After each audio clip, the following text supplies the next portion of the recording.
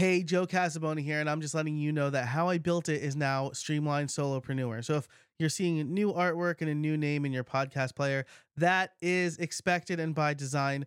The new name better reflects the mission and really what has been the mission of this show for the last few years, and I'm really excited about it. All the links in the show notes and howibuilt.it will still work, but the show also has a new home over at streamlined.fm if you want to check it out. Thanks so much for listening. Did you know that you could get even longer interviews with some of the most successful creators? You can with How I Built It Pro. With How I Built It Pro, you get extended ad-free versions of every episode. We cover things like pricing memberships, how to make course creation even faster, building a creator business while also parenting, current events, and more.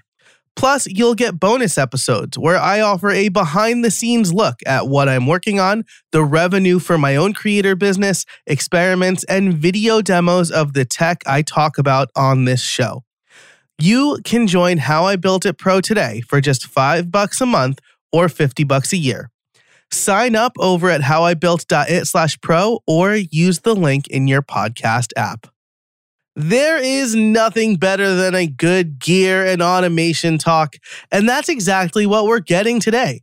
Kat Mulvihill is one of my favorite YouTube creators because she has shown me so many cool things about Ecamm Live. Seriously, if you've ever watched one of my live streams and I was using like a cool transition or background thing, it's because I learned it from Kat. But it turns out we're both also huge Stream Deck nerds. So if you've been looking to get the most out of your Stream Deck, or you need a compelling argument to buy one or another one, or if you're like some of us, a third one, today's episode is for you. Be sure to look for these top takeaways about how Kat uses her Stream Deck with Ecamm Live so that she barely has to edit. We also talk about how we use our Stream Decks for more than just streaming and how we use it to execute other automations. And she also gives us a great tip on how she creates content and how she determines what she's going to talk about on the channel. In the Pro Show, we talk about teleprompters and how I don't use one, and I learned that she uses one, but not for what I thought she used it for. So that's going to be a great conversation. If you want to hear that, you can sign up over at howibuilt.it/pro. You can find what will surely be a copious amount of show notes and links over at howibuilt.it/305. But for now, let's get to the intro and then the interview. Hey everybody, and welcome to How I Built It, the podcast where you get free coaching calls from successful creators. Each week, you get actionable advice on how you can build a better content business to increase revenue and establish yourself as an authority. I'm your host, Joe Casabona. Now let's get to it. All right, welcome everybody. I am here with Kat Mulvihill. She is a trainer and facilitator, trainer and facilitator at Kat Mulvihill Training. Kat, how are you today? I'm doing really well, thank you. Thanks for joining. I'm really excited because we are going to nerd out on one of my absolute favorite topics, as well as, maybe selfishly, my best performing blog post, which is how I've configured my Stream Deck. Yeah.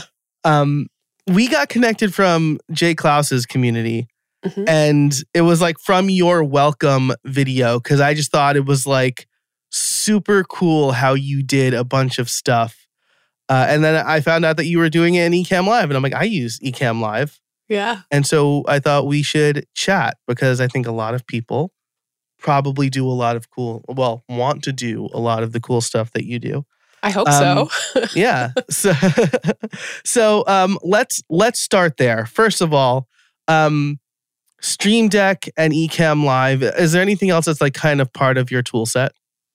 So my main tool set is Ecamm Live and this Stream Deck. I think those are the main thing, aside obviously from the camera and my mic. Oh, my teleprompter. I'm a big fan of the teleprompter. I love it, and it is very much a part of my regular workflow.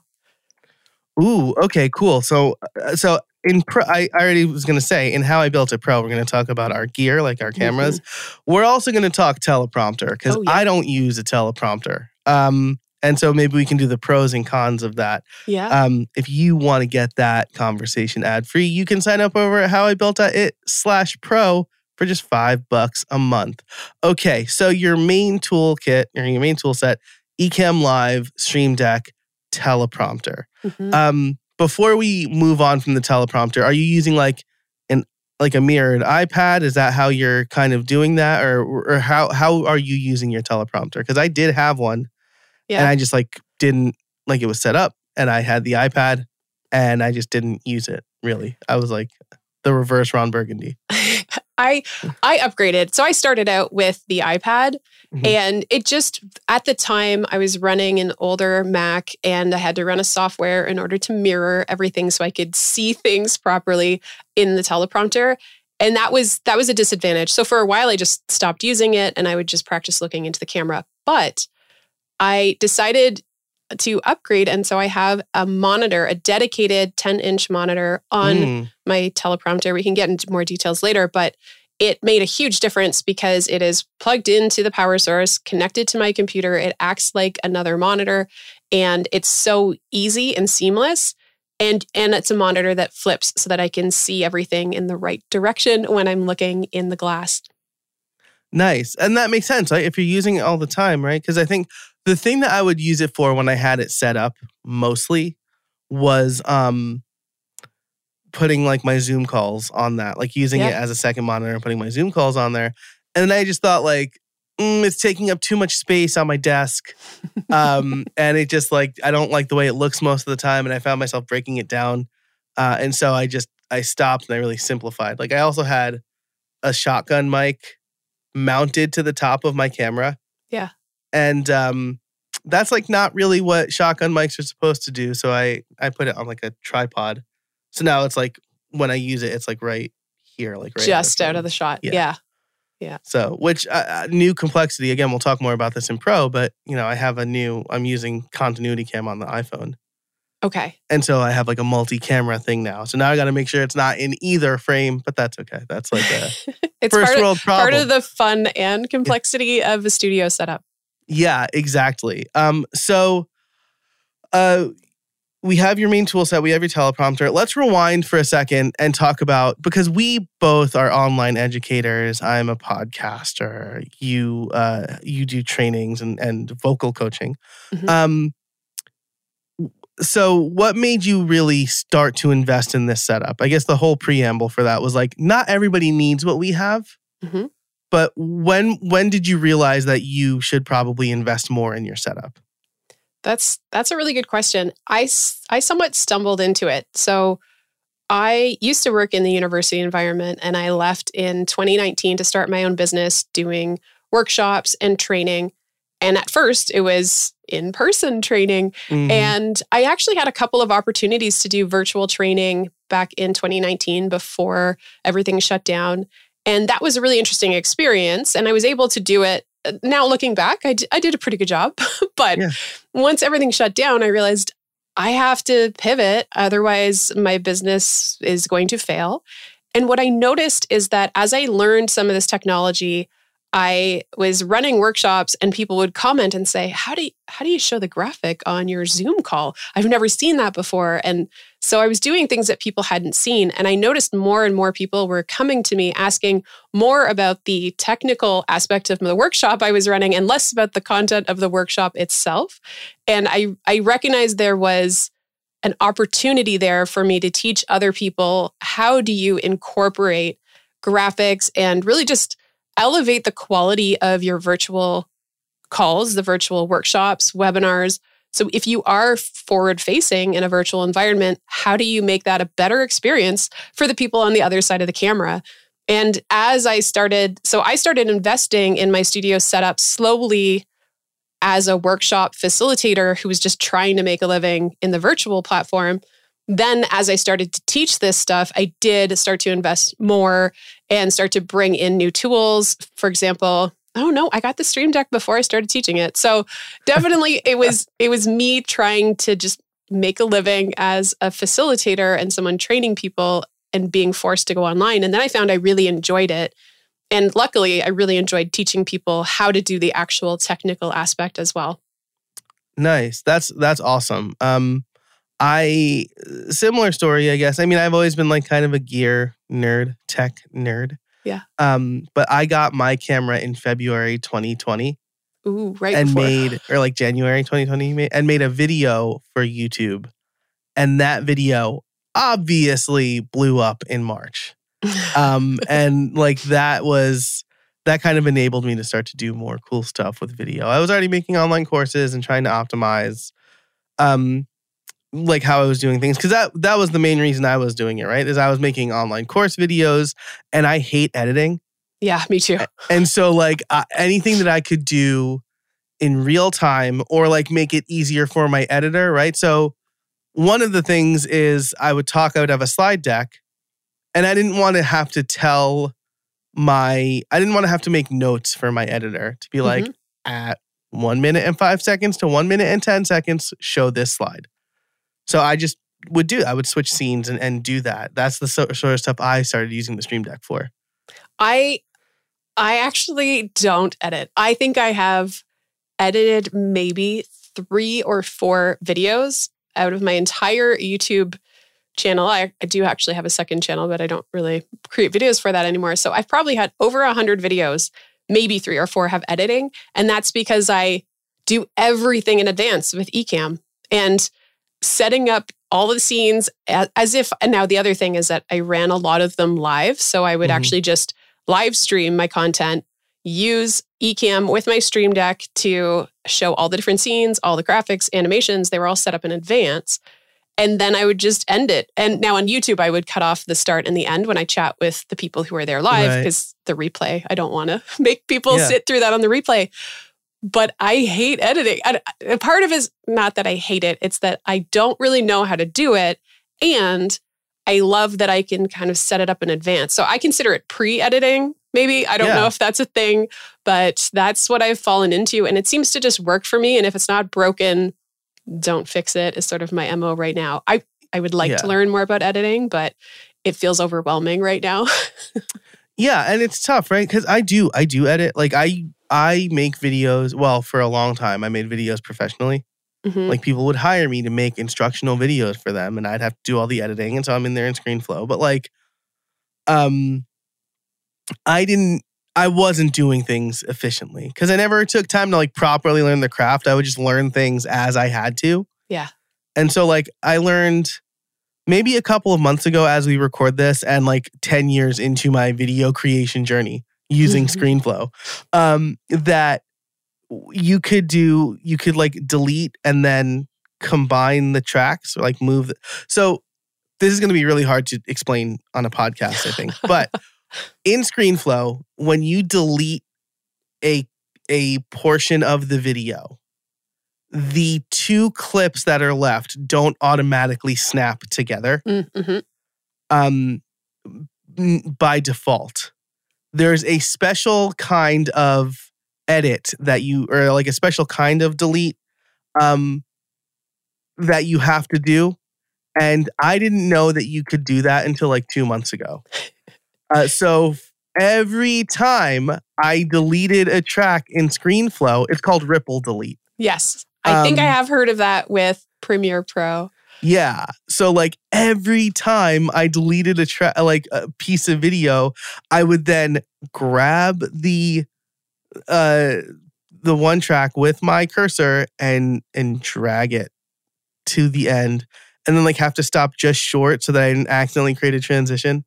And then I learned about ripple delete, and I think of all the hours that I wasted doing it the wrong way. So I bet there are so many tools, even our phones, or just things we use every single day, and we have no idea how much time we are wasting because we don't know how to do something. But I was thinking about this the other day. Almost every time you get new technology, because they keep making it intuitive so that it's great user interaction, user interface, the problem is nobody takes the time. They just figure out what they figure out naturally. And a lot of people just stop asking any questions or watching tutorials or reading instructions. Right. Gasp. Yeah. How dare I? Yeah. I mean, look at shortcuts. Like, people ask me how I can spend. I have the iPhone Pro Max, whatever. The latest one every year, right? Yeah. I'm on the iPhone upgrade program. People call me a sucker for that. But like, I do real work on my phone because I'm building shortcuts. I want to know how many people have never even looked at the Shortcuts app. How many people don't know it exists? I was that person for a long time until I had a pain point that I realized this can be solved with the shortcuts. And it's the most basic shortcut, but it solved a problem, which was doing my vocal exercises. So I'm trying to be a good student and do my vocal warm-ups as much as possible. And it was just so tedious to try to get to the file because it's an audio file that is saved on my phone, not easy to access. It's not in a player. So I set up a shortcut where I just tap it. It automatically opens it ready to go. And I can just in basically one tap, open it, and second tap, just start doing my warm-ups. That is so basic, but it's so transformative to fix that pain point that you keep having over and over, or that stops you from doing a thing that you want to do regularly. Yeah, absolutely. That's something that you do on your phone or on your computer? Do that on my phone. Okay, cool. So what you could also do now is in the accessibility settings, go to accessibility settings system settings, accessibility, back tap, and then you could set up a double back tap to just run that shortcut. Oh, the back of the phone. Yeah. I don't want to accidentally open the file though, and then start having some really awkward audio come out of my phone. I see. Yeah, I have double back tap set to my camera because when you have 3 small children, you really got to be quick on the draw with the camera if you want to capture a moment. Or a smile. They will smile until they see the camera. I don't. It's a phenomenon. And then the triple back tap is runs the I have an idea shortcut. So it. Oh, that's a good idea. Yeah, and then I type it, and then it logs it to Craft. And I just started using Make, and Make has webhooks. So and it accepts webhooks from shortcuts. Oh. So I can now add content ideas to Airtable. I love that. Or if Make has Notion integration. It does. So you could run a shortcut and send that data to Notion. If Notion doesn't have like direct shortcuts integration, Airtable doesn't because it's like the Electron, like the crappy I don't think Electron Notion has direct. Yeah, most things that start as like really intense web apps and then like have an app on the phone probably don't because they're basically just a wrapper for the web app. This episode is brought to you by LearnDash. Look, I've been making courses for a long time. I've taught at the college level, and I've created curriculums for several different organizations, including Udemy, Sessions College, and LinkedIn Learning. When I create my own courses, there's no better option than LearnDash. LearnDash combines cutting-edge e-learning tools with WordPress. They're trusted to power learning programs for major universities, small to mid-sized companies, startups, and creators worldwide. What makes LearnDash so great is it was created by and is run by people who deeply understand online learning and adds features that are truly helpful for independent course creators. I love the user experience. And now you can import Vimeo and YouTube playlists and have a course created automatically in seconds. I trust LearnDash to run my courses and membership, and you should too. Learn more at howibuilt.it/LearnDash. This episode is brought to you by Groundhog. Groundhog is an open source CRM and marketing automation suite for serious agencies, small businesses, content creators, e-commerce experts, and WordPress professionals. Groundhog allows you to create funnels, automate email and SMS communications, and manage your contacts from the comfort of your WordPress dashboard. Unlike other SaaS CRM platforms, Groundhog does not charge you a success tax. Groundhog charges a flat rate fee, regardless of the size of your list. Groundhog will never charge you more as your list grows. It also integrates with all of the top WordPress e-commerce, LMS, and membership plugins to create a unified customer experience. Start now with a 14-day demo for $1. Go to howibuilt.it/groundhog. That's howibuilt.it/GROUNDHOGG. Or use the code HowIBuiltIt for 20% off your first year of any plan. Thanks so much to Groundhog for sponsoring this episode of How I Built It. As you know, it's an amazing time to be a creator, and it's never been easier to be paid for your expertise. But being a profitable creator is a different ballgame. Profitable creators have a high-quantity, high-quality portfolio of work. They understand the fundamentals of business.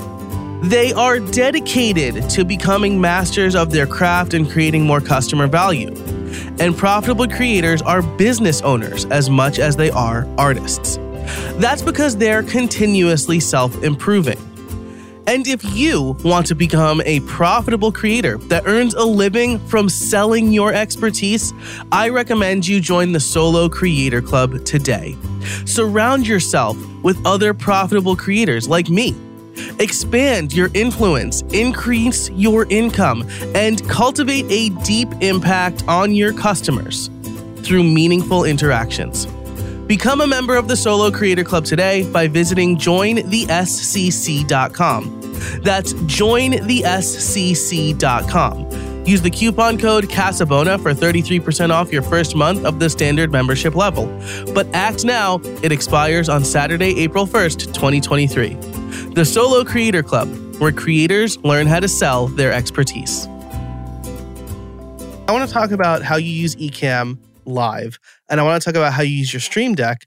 One of the ways that I use my Stream Deck is execute a bunch of shortcuts. That's a thing that I do on my Stream Deck all the time. So first tell us, what is Ecamm Live, and how are you why do you use it for recording and not editing, right? Because it's like streaming software, right? Like Live is right in the name. It is, yeah. So Ecamm Live, it is a streaming software for Macs only, and it really is meant for live streaming. That's why it was created, and it's got some native integrations so you can stream directly to YouTube, to Twitch, and to Facebook. And now they keep expanding, which is great. They've actually just added, I don't know if it's only in beta, but multi-streaming as well, so that you can stream to multiple places. And now I think you can stream to Instagram with Ecamm. So no kidding. I've been using Restream for that. Yeah, it's new. I believe as the time that we're recording this, it's in beta, but beta is accessible for people who want to try that out. And then that's on the Pro plan. And it should be rolling out to everyone soon. I don't know when. I don't have a date. But the software... I'll just say real quick, running beta software for your live stream feels very dangerous. Their betas are pretty reliable, and they've got a ton of testers who are using it every single day. Nice. So I feel like they know what they're doing there. Nice. And they do have a Discord for people who are in the beta and can keep those conversations going. And so the software, what I found quickly though is I was using it for live streaming. That is why I initially got it. And you would set up different scenes. So scenes might have graphics. One might be a screen share. One might be an animation. One could just be your main camera. So as I realized how powerful it was for setting up these different scenes and sort of telling a story, and it's like storyboarding in advance. That's how I think of it, is what do I want to do in what order? And yes, you can use it to just kind of jump back and forth in between these scenes, but I started to actually set it up like a show flow where every single scene would follow in order. And I use those for all my YouTube videos. I use it for any lessons that I create when I have a course. I also use it in Zoom. And so I started using this in Zoom very early on. And this is what started to get people's attention to say, hey, how'd you do that thing? How did you show an overlay in your Zoom video window? What is happening? Teach me how to do that. And that's what really got me into it. Now, I did learn after that OBS does almost all of the same things. And actually, they do some things that Ecamm does not do. And OBS is open source. It is free. It works on Windows and Mac, which is a nice bonus. I personally still, Ecamm is so user friendly and intuitive. You use it. But I also thought I'll teach people how to use OBS as well, because I definitely want there to be a low barrier to entry for people who want to start thinking in scenes, I guess you could say. Yeah, I like that. The thing, I used OBS for a long time, right? Again, computer science nerd. And so if I wanted to stream or whatever, like OBS was the thing you had to use. And then when I learned about Ecamm Live's native bring in the iPhone or iPad as a scene thing, and I was like fighting OBS on that, I was like, if I'm going to be using my iOS devices and iPadOS devices a lot on live streams, which I was intending to do at the time, like, I'm going to like draw and like wireframe and like do that thing that Pat Flynn does where like he like writes out answers or whatever because it's like neat. Oh, the whiteboard on the screen? Yeah, like the whiteboard thing, yeah. Now it's mostly just like showing people how to execute shortcuts or like cool apps I'm using. But either way, when I learned I didn't have to fight Ecamm Live, I was like, yes, this is worth the money. And I also kind of feel, maybe it's different because I haven't used OBS now in a few years, but I feel like it is cross-platform, but it works a little better on Windows. Would you say that's accurate, or has it changed? Well, I have a Dell, but it is not powerful at all. And I just don't want to invest in a more powerful PC just for testing it out. So I have used it on Windows, but I can't be sure. I don't use it enough. I use OBS enough to teach people how to set it up for their Zoom calls. But I'm not teaching people how to stream with OBS. That's just not in my wheelhouse. And I just don't know enough. That's my honest answer.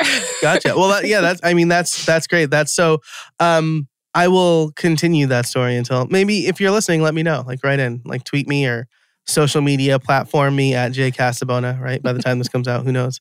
But I feel like it's, Apple, Mac makes you do like certain sandboxing things and doesn't give access to certain resources on the system that you can with Windows. And so I just feel like with an open source system like that, your OBS kind of works better on Windows for that reason. Whereas because Ecamm Live is Mac only, yes, it probably can play within the rules of the operating system a little bit better. I suspect you're right on that front. Yeah. Yep. So the other reason I really like Ecamm Live is because I believe it has, now again, maybe this is wrong, right? But I felt at the time I was evaluating them, it had better Stream Deck integration. But maybe that's not the case. Like maybe they're equally as good, or like equally. I don't know. Yeah. That's a really good question. It does enough that obviously both Ecamm and OBS you can run scenes and do different things, but I haven't really done a side by side. That might be an interesting comparison to look at. Yeah. Where would you do that comparison? Do you have a place where you upload videos that people can learn more about this stuff? Well, it just so happens that, yes, I teach tutorials on YouTube. I don't know if anyone would care about that comparison or not, but I am going to be creating some new Stream Deck content pretty soon. And I do think people like comparisons. I just don't know if they want to compare Ecamm versus OBS because people usually pick the one that they want. Pick a camp, yeah, they don't usually pick it based on their Stream Deck capabilities. Right. That's my guess. I'm just guessing. So that's a really good point though, right? Because I think like some creators, well, first of all, I'll say like you can find a link to Kat's YouTube channel and everything we're talking about here over at howibuilt.it/305. That's a really good point though, because I think a lot of creators instinct or urge would be, I'm just going to make that video. But you took a moment and you're like, I don't know if people want to know about this. And like, so do you do like keyword research or anything like that? Or do you do it like based on questions you get? Like, how do you come up with video ideas? So early on when I was switching from my previous workshops to now teaching people how to do what I was doing, how to run the virtual meetings and workshops, that came naturally to me because I realized there was content I wanted that I wasn't necessarily finding, or the content I was finding was not how I would want to consume it. It either did not answer my question, or it was really convoluted, or something. Something was up with it. And I just thought, I wish there was something better. And that sounds maybe egotistical, but I thought, I'm going to do this the way I would want to consume it. And so early on, I had a laundry list. I think I had 3-4 months of worth of content right off the bat. Afterwards, though, yes, I started getting feedback from my audience as it grew, and people started asking specific questions, or I was helping to solve certain problems that my audience was raising. And so that sort of became the source of a lot of the inspiration. I did find as a creator, there was a point where the well was kind of running dry, because I thought, okay, all the topics, I kind of cover them. I don't want to just start recovering them. They need a different angle. Yeah. And yes, there are updates. And so there are a couple of videos I made early on that I have thought they're 2 years old, and there are things that I really do wish I had said. And I think, like, for example, I teach people how to add graphics to Zoom, but when I first shared that video, I didn't realize how much the resolution was compromised. So I started to make videos on, okay, what do you do if it's blurry? And it's usually, it's not blurry for you, it's blurry for others. And sometimes people don't tell you. And I had that situation where someone said, hey, you know that training you ran, it's kind of hard to see. It was sort of blurry. And I thought, oh my gosh, how long have I been doing this? Why did no one tell me? And so I was trying to get that message out. But I think if I go back, I would teach that lesson differently, and I would focus on different graphics. So I have some things I would do differently, and I could recreate that. But I think for me, I usually like to create content on something that both is interesting, that I find fascinating, but also that solves a problem in some way. Typically, it has solved a problem for myself, and I think it would help others. Sometimes I try to solve a problem for someone else as well. Yeah, I think that makes sense. So first of all, the resolution thing, I think it's funny you mentioned that, because my friend Alistair had this whole thing set up, and like he was like so excited to show it to me. And he's like, check it out. And then he's like showing me a spreadsheet, and I'm like, I can't really read that. Yeah. Because the resolution's bad. He's like, what? And I feel like I in his cereal a little bit. And because I was like, sorry, it's not readable. Yeah. And I think true. he has since fixed it, but I feel like I just like popped his balloon. Oh, yeah. Yeah. But I think what you say is great here, right? You're solving problems usually for yourself, right? Dickie Bush, who was on the show previously, says like, if you don't know what to write for you 2 years ago, right? And so talk about the problems you're trying to solve. So that's the one thing. That's one thing I wanted to pull out, and the other thing is about those update videos, right? Because the thing about YouTube is you can't re-upload, right? You can't like replace a video. So if you want to do an update, then you need to upload a whole new video. But then that is opportunity for new content. I follow a channel called Star Wars Explained, because I am so cool. I mean, I guess like right here for people who have seen my videos, it's called Boba Font. Oh, it's Boba Fett, but in like set type or typesetting. It's really dorky. You know, I was going to say my other half, he's a real big fan of Star Wars, and Boba Fett was his favorite character for a very long time until the show. Yeah, well, I can see why. It kind of put a damper, and it was almost exclusively because of the helmet. And he just said, "Why do you keep taking your helmet off every 5 minutes?" That's Boba wouldn't do that. So yeah, that's what made him like cool and the mysterious. mystique. Exactly. Yeah. Anyway, that was a little side tangent to Star Another Wars. side quest. I'm definitely gonna have chapter markers here. But anyway, Star Wars Explained on May the 4th every year he uploads a new Star Wars canon video. Oh. So like he takes all the content from the previous year, comic books, TV shows, not movies really anymore, but all books, and then puts together a chronological timeline video. And that video like crushes it every year. So like if you're doing YouTube and you're like, what do I do? Like, look at older videos that are doing well and just do an update for them. Yeah. I'm not a YouTube expert, but that seems to work for I wouldn't do that all the time, but I think when there's a legitimate update. So an example would be OBS. I taught how to do a circular picture-in-picture, And then later learned this is not the good way to do this. This is actually sort of a disadvantage. And I came back and I made a new one and said sort of the preferred way to do it. And I think I went back to the original. I pinned a comment to say, there's a better way. Don't watch this one anymore. And then also I think I put a little, what do they call those? Like the cards. I put a little card, I think towards the start to just highlight new preferred method. Please don't watch this video. Yeah. But you can't, that's the problem. The algorithm, you're not sure, is it going to keep serving up the old one? Right. And not direct people to the new one? You can't be sure. So you just have to do what you can to get the word out if there is a better way.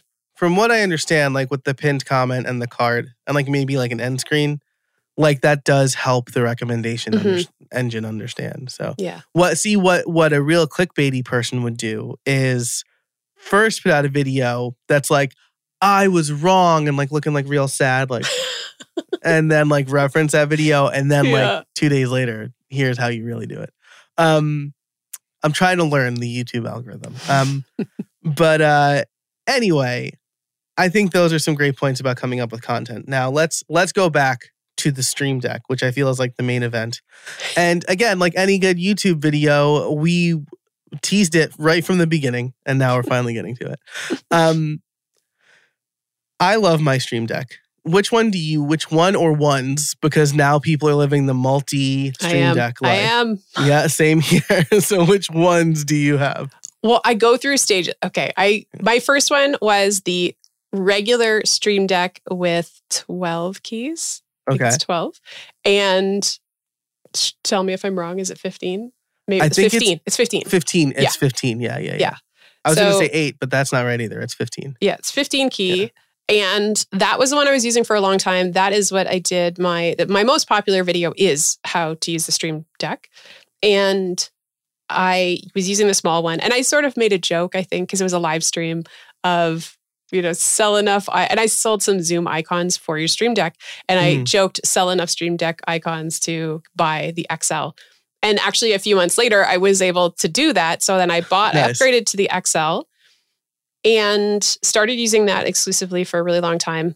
Then I think it was last January, I got my hands on the Loop Deck, which is a competitor to the Stream Deck. Yeah, and I looked into that. I would love your thoughts on that. So there are things that I really like about the Loop Deck that the Stream Deck doesn't have. And then there are things about the Stream Deck that the Loop Deck doesn't have. So I really do feel like they are two. Obviously, they work very similarly. The Loop Deck has the dials, which now the new Stream Deck Plus does have the dials, but the Loop Deck, I think, for someone, let's say someone who is actually an editor, there are some custom-built integrations with some editing products, and so I think they have really honed in on that audience. What I like about the Loop Deck is that it's so quiet, because it's touchpad keys. Whereas the Stream Deck, something people will say to me and something I realized early on is these buttons make noise. And if you have a sensitive microphone, you are hearing every button press.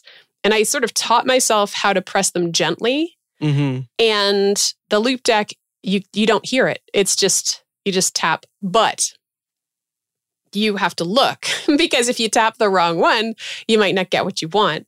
So if you are trying to make eye contact, you're live streaming, you're looking forward, you have to glance down. You can rest your hand on it, but you still run a risk of hitting one of the touch screens beside. Yeah, whereas like the Stream Deck, like the buttons are kind of elevated. You can like kind of feel your way to the right one. It's tactile, yes. Yeah. So you could rest your hand on the corner, and I always leverage the 4 corners of the Stream Deck as the primary ones.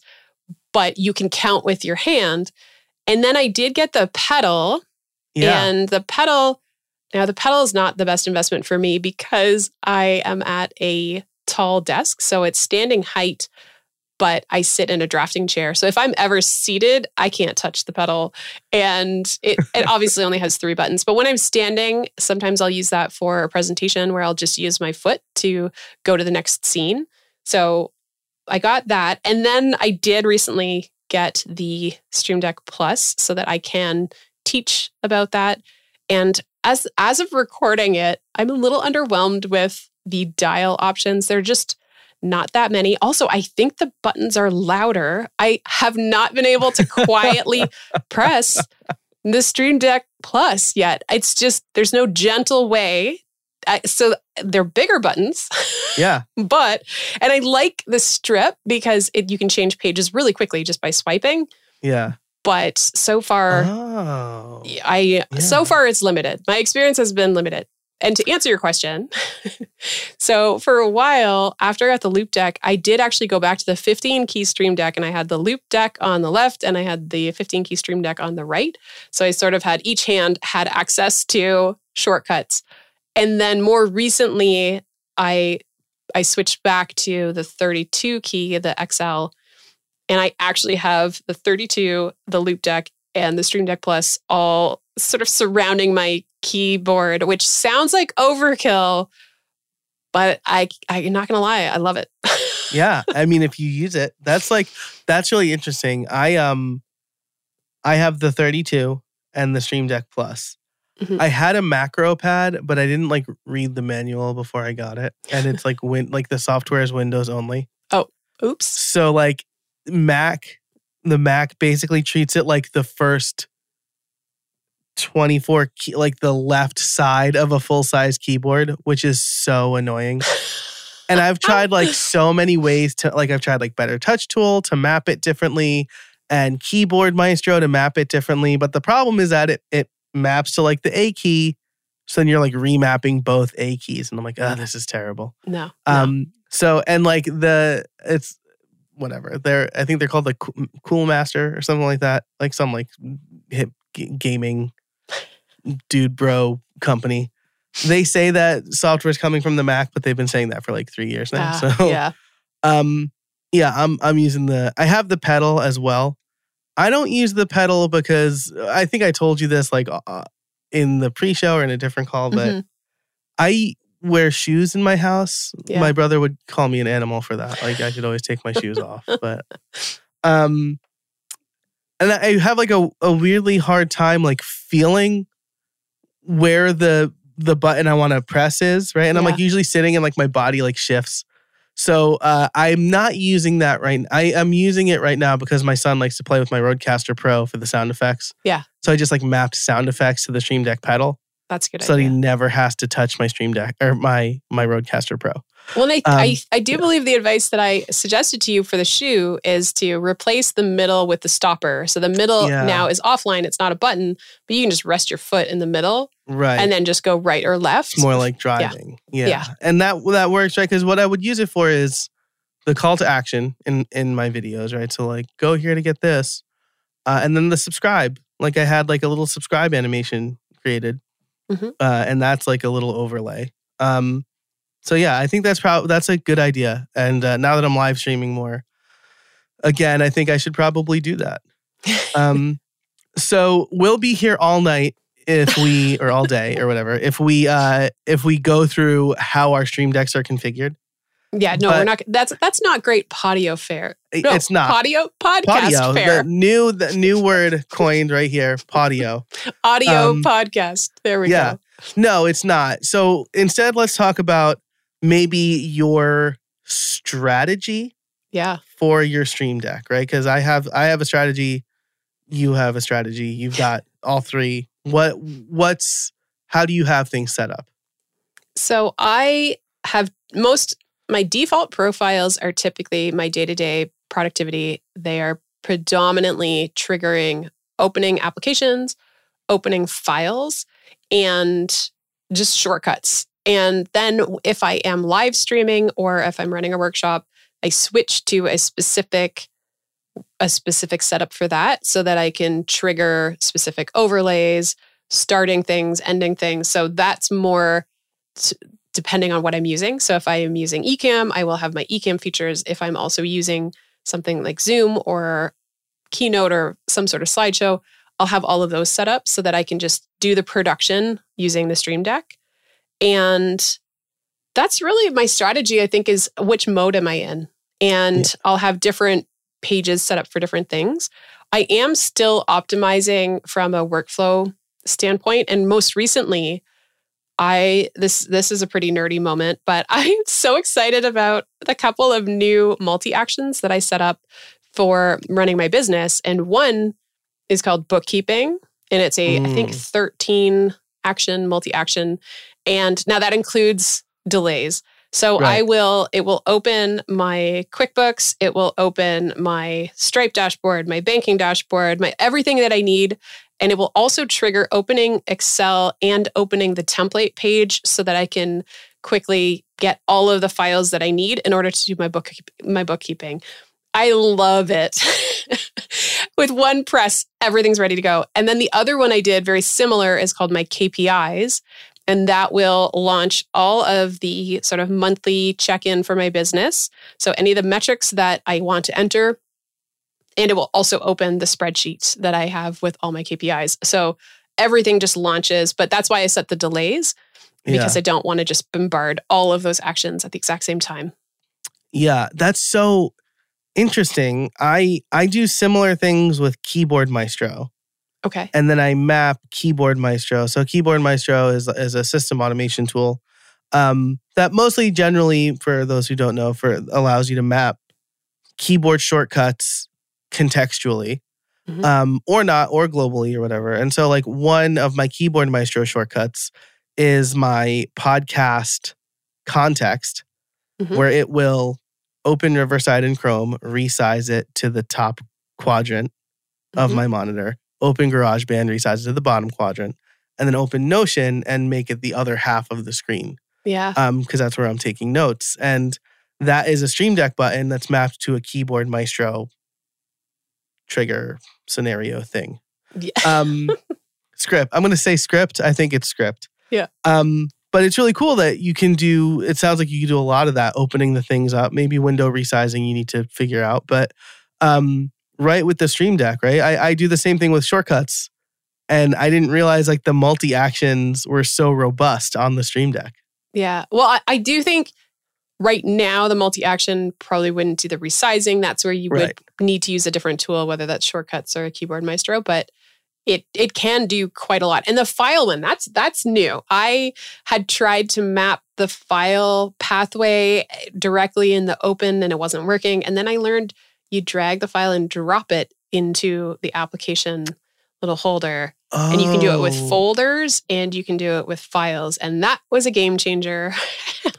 That's awesome. Yeah. That's also, so I'll say like, trying to execute, there are a couple of ways you can execute shortcuts on the Stream Deck. And there's like a plugin that you can get. I saw the plugin for shortcuts. Yeah, that doesn't work that well. Okay. I saw the reviews were mixed. Yeah. Yeah. Sometimes you have to like restart the Stream Deck software and that's not great. No. What you should do is, here's a hot tip. I'll link to a video in the show notes. In shortcuts, right-click on the shortcut and add it to your dock. Because what that does is make it an application. Oh. And then you can launch the application.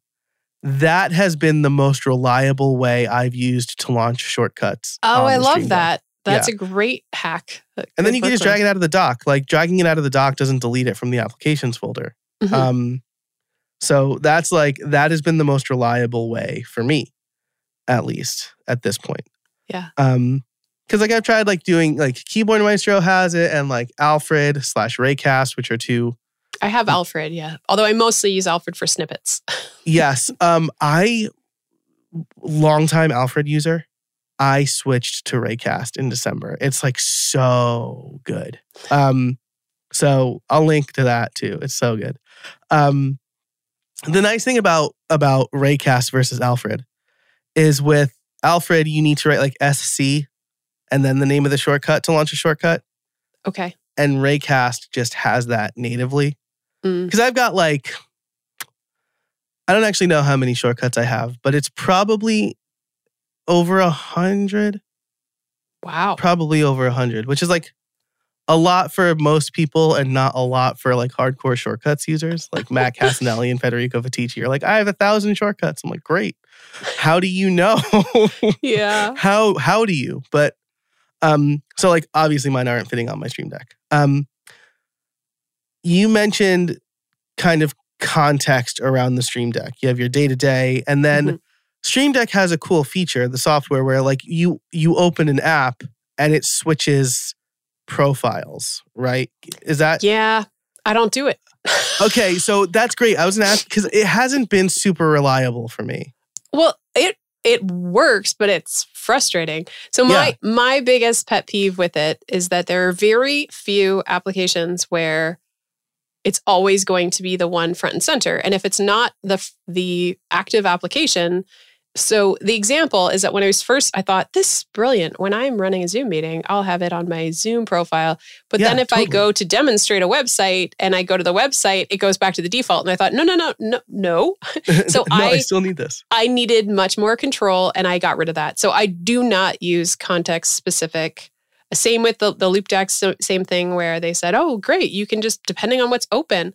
And there are going to be some people for whom that makes perfect sense. But so I think editing software is actually a good example where you're not going to be using that globally. You're not going to use controls for editing in the background while you're doing something else. So that makes sense for a dedicated profile. But if you are doing a demonstration or you're running a live stream or you're running a Zoom call and you're going to go to another application at some point while that's still going and you want the global shortcuts to work while you are on another application, you don't want your Stream Deck bouncing around to a different profile or folder or page. Yeah. That's exactly what I was going to... Like David Sparks talks about this. Like he's using his Stream Deck XL for... He has context. So when he's in Safari, he has a profile for Safari. And like he uses the knobs to, I think, scroll the page, right? Like I think he's just experimenting with keyboard shortcuts. But then like ScreenFlow, like he has a ScreenFlow profile for his Stream Deck XL and he uses the knobs to scrub and do that ripple delete. That's how I learned about ripple delete. So that membership has officially paid for itself for like 3 years. So yeah, I think that's a great example where probably when you're in ScreenFlow, you're only using that and the keys, you're only going to use it when it's the active application. That to me makes perfect sense. I just don't have a lot of contexts where I need that. Yeah, and that's exactly where I'm at too. Now, something I'm wondering, right, is because do you have like buttons then to switch profiles or pages? So I used to have them and then I did the switching around of which ones I'm using and then I don't have it and now I'm mad at myself for not. So I need them back. So for at least for the 32 key, I would say the Loop Deck has its built-in where you can just press numbers and it will take you to the different screens. So it's already set up that way. Yeah. And with the new Plus, the fact that you can just swipe pages is really convenient. Yeah. You can't swipe profiles, but you can swipe pages. So if you did have a different profile, you can't just jump to another page in a different profile. But I would say if you just have a dedicated Stream Deck with only keys, I do recommend using a key for that. Now, if you have the pedal, you can actually switch profiles with your pedal for your Stream Deck on your desk. Okay, I was going to ask about that because something that has made me think, right, is I have an extra dial on my Stream Deck Pro and Plus. Can I use that dial to switch between profiles on the Stream Deck XL? So I don't think so. Right now, as it stands with the current configure your Stream Deck for the Plus, the dials are super limited. You can do hotkeys, but you can't do a hotkey to change your profile. So interesting. The dials don't have Stream Deck navigation built in. This is going to be... At the time of recording. Yes. At the time of recording, right after we record, I am going to try a little experiment where I use Keyboard Maestro to map a hotkey to switching a profile. I'm going to see if I can do that. I don't know if profiles have a hotkey. That's what. So I'm wondering because like Keyboard Maestro has Stream Deck integration, so I'm wondering if that's something maybe they expose in the API. Yeah, I'm going to try. This is my toxic trait is trying to automate things that should never be automated, I think. Well, I'm just thinking to myself, I'm curious who's still with us. And if they are definitely our people because we're going deep onto some stuff that many people don't care about. Yeah, absolutely. These are our people right here. So we have been talking for, oh my gosh, almost an hour about this stuff. Let's wrap up. We'll talk more in the pro show. What I'm going to ask you two questions here. One I prepped you on, one I didn't. The first, the one I didn't prep you on, is what are your favorite Stream Deck actions? I think you probably just talked about a few of them. But like, what's your favorite thing to use the Stream Deck for outside of live streaming? To give people some ideas on how they can use it. It's got to be that nerdy multi-action that I mentioned. Yeah. So programming the thing you repeat over and over, opening all the windows or all the applications with one press of a button, that just, chef's kiss. That's awesome. I will, since I haven't talked much about my setup at this point, I will mention a couple. Running shortcuts is my favorite, right? So like I have like a shortcut to log ideas. I have a shortcut to open my forecast and OmniFocus and things like that. I also use the Apple Music buttons on the Stream Deck for, so I have like previous, play, pause, and next. For this reason, for two reasons. The play shows the artwork, right? Oh. When you're playing. It does it for Spotify too, because I was using both for a while. Yeah. So I had like 6 buttons on my Stream Deck just for controlling music apps. But the media keys on the Apple keyboard sometimes get confused and hijacked by anything that plays media, like Twitter videos. The Stream Deck buttons don't do that, right? They are only going to control Apple Music. That's the plugin, right? Yes. Yeah. Okay. Yeah. So that's only going to control Apple Music. And so I really love that. And those are the things, I have a page dedicated to Ecamm Live. And I have all 32 buttons for that. Yeah. Because I've got like a bunch of scenes, but then I also have like in Ecamm Live, I have a short form video profile. Because I was like, I'm going to do TikTok, but I'm going to do it on my computer and like not on my phone because that's weird and I don't like editing and I'm scared of it. And so I set up like a vertical video view based on your videos. And so I have some buttons to control that too. Nice. I haven't done a lot of that, but I like the short form videos, but big fan of that. And then the last one I'll mention is I have a button for Twitter to tweet that I'm live streaming. I've seen that one, but it always made me nervous. It's like, what if I accidentally press this? What if I accidentally hit it? Yeah. I got nervous about that too, but like low stakes on Twitter. Like, first of all, it's an external link, so it's probably not even going to get shown to people. So I have that right above my go live button. So I usually go 1, 2 sort of thing. But I can set up a multi-action now to go live and tweet. Yes, absolutely. Yeah. I'm going to do that. And then that actually, I like that idea because the multi-action of if you press go live, you're going live. So then the tweet going out, that's because you're going live. So I actually like that. And it's rare that you would go live accidentally. Yeah. Now, the one thing I need to think about is because I record in Ecamm Live, the go live button is just the record button when you're recording. Oh, yeah. I wonder if that, you're right. Yeah. So I would probably have two buttons that almost do the same thing. And you could have 2 different profiles, one for live, one for recording. Oh, yeah, that's true. That's true. And that would be better. Yeah. Because then like if I'm in, I think that sounds good. Great. We've worked through a problem here. My last question for you is if people want to get started. We started off shallow, we got super deep. If people want to get started with Ecamm Live and or the Stream Deck, right? Yeah. What do you recommend? I would say, I love teaching this stuff and I've got a bunch of tutorials. So to come over to my YouTube channel. And I do also have some free graphics. So if people are just getting started with creating scenes and adding graphics, or you want to add graphics to Zoom, then I've got some free graphics that you can pick up. And then those are right on my website. If you go there, you can pick them up. Yes. Can you say the website for us? I'll include it in the show notes, but for those listening. It's catmulvihill.com. Probably use the show notes for spelling. Yes. There are a couple of I's and several L's in that. So I'll include all of that in the show notes, which should be in your podcast player, but if they're not, over at howibuilt.it/305. Kat, this has been so fun. In the pro show, we're going to talk about our camera setup and the pros and cons of using teleprompters. Yeah. It's going to be a short conversation, I think, because we went super long here. You already mentioned it, but is there any place else that people can find you if they want to learn more? Well, I'm also sharing tips regularly to LinkedIn, so you can find me over on LinkedIn as well. Yes, we are. Can I say this? We're like in a little like LinkedIn accountability group where where we're checking out each other's posts and commenting. Yeah, making sure. And it's also just nice to check in if you say you're going to do it, to actually have a group of people who might notice if you don't do the thing you said you would. Yeah, exactly. Which totally helped me this morning. I almost fell into a rabbit hole and I'm like, you know what? There are people who were on a Zoom call with me who are going to be like, what did you do? And I'm not going to be like, I Googled alternatives to Typefully.